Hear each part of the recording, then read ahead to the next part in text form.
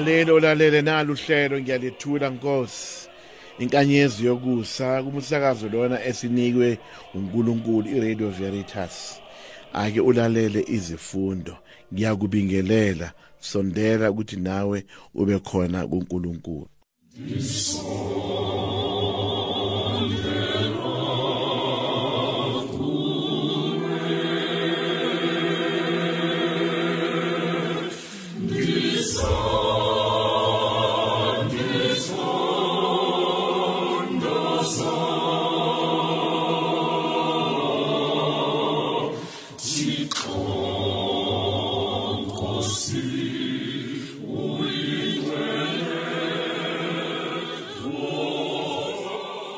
Isonto lesihlanu ngenkathi yonyaka ngolwesibili. Isifundo sithathwe incwadini yokuqala yamakhosi. Kuleyo mihla uSolomon wema phambi kwelathi lenkosi. Lonke ibandla lakwa-Israyeli libhekile. Waselula waphakamisa izandla ngasezulwini wathi, Nkosi, Nkulunkulu ka-Israyeli, akukho nkulunkulu njengawe noma ezulwini noma emhlabeni. Wena ugcina isivumelwano sakho. Uphethe ngomusa izikhonzi zakho ezihamba phambi kwakho ngenhliziyo yonke. Kepha uNkulunkulu uyakuhlala impela emhlabeni na. Bheka izulu, ngisho nezulu namazulu lingekwanele wena pho. Lendlu encane engiyakhileyo ingakwanela kanjani? Nokho ake ubheke umkhuleko wenceku yakho nokunxusa kwayo. Nkosi Nkulunkulu wami, mawuzwe ukumemeza nokuthandaza kwenceku yakho. Ekhuleka namhla kuwe. Amehlo akho abe yilokhu ebheka lendlu ubusuku nemini. Abheke indawo owathembisa ngayo ukuthi igama lami lizohlala kuyo. Uze ulalele umkhuleko owethulwa inceku yakho khona lapha.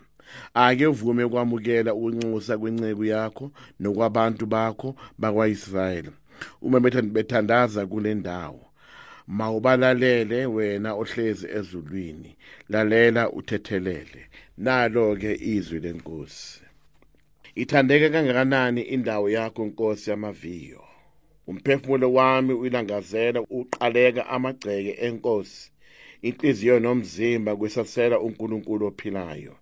Ithandeka kangakanani indawo yakho, Nkosi yamaviyo. Ngisho nenyonyama ifumene indlwana ngaselathini lakho. Nenkonjane izakhele khona isidleke sayo. Lapho ingabeka khona amaphuphu ayo. Eduze nawe, Nkosi yamaviyo, ngqongqoshe wami, Nkulunkulu wami. Ithandeka kangakanani indawo yakho, Nkosi yamaviyo. Yeka inhlanhla yalabo abahlezi endlini yakho, bahlala bekudumisa njalo njalo. Wena Nkulunkulu sihlangu sethu, ake ubheke ubuso besigcotshwa sakho. Ithandeka kangakanani indawo yakho, Nkosi yamaviyo. Ngempela usuku lolunye egcekeni lakho lumnandi kunezinye eziyinkulungwane. Ngiyakhetha ukuhlala ngasemnyango wendlu kaNkulunkulu wami kunokuzinza ezindlini zababi. Ithandeka kangakanani indawo yakho, Nkosi yamaviyo. Haleluya, haleluya, haleluya.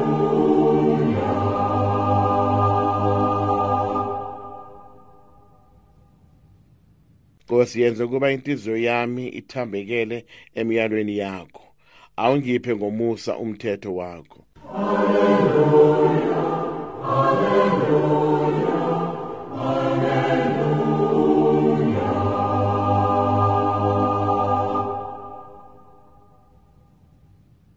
Inkosi ayibe nani, ibe nomoya wakho futhi. Kufuye encwadini yevangeli njengoba ilotshwe nguMarkus umvangeli. Udumo alube kuwe, Nkosi Kristo. Kuleyo nkathi kweza kuJesu abaFarisi nabanye ababhali bevela eJerusalema. Bathi ukubona abanye ababafundi bedla isinkwa ngezandla ezingcolile, okusho ukuthi ezingageziwe, basola. NgabaFarisi na wonke amaJuda abadli bengahlambanga izandla ngokomthetho. Noma bevela endaleni abadli bengahlambile. Kukhona ezinye izinto eziningi abazinikezwa ngabadala ukuba bazigcine, ukugezwa kwenkomishi nezinkamba namabhodwe. Bambuza-ke abaFarisi nababhali bathi, abafundi bakho abawagcini ngani amasiko abadala na? badla isinkwa bengagezile izandla. Kepha yena waphendula wathi kubo, uYesaya wabikezela kahle ngani nina abazenzisi, njengokulotshiweyo ukuthi laba bantu bangidumisa ngomlomo kodwa inhliziyo zabo zikude nami. Kuyize ungikhonza kwabo ngoba bafundisa izimfundiso nemiyalo yabantu. Niyeka umthetho kaNkulunkulu, nigcina amasiko abantu.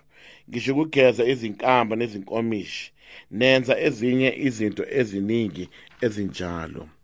Wayesithi kubo, niyakwazi kahle ukwenza ize umthetho kaNkulunkulu, ukuze nigcina amasiko enu.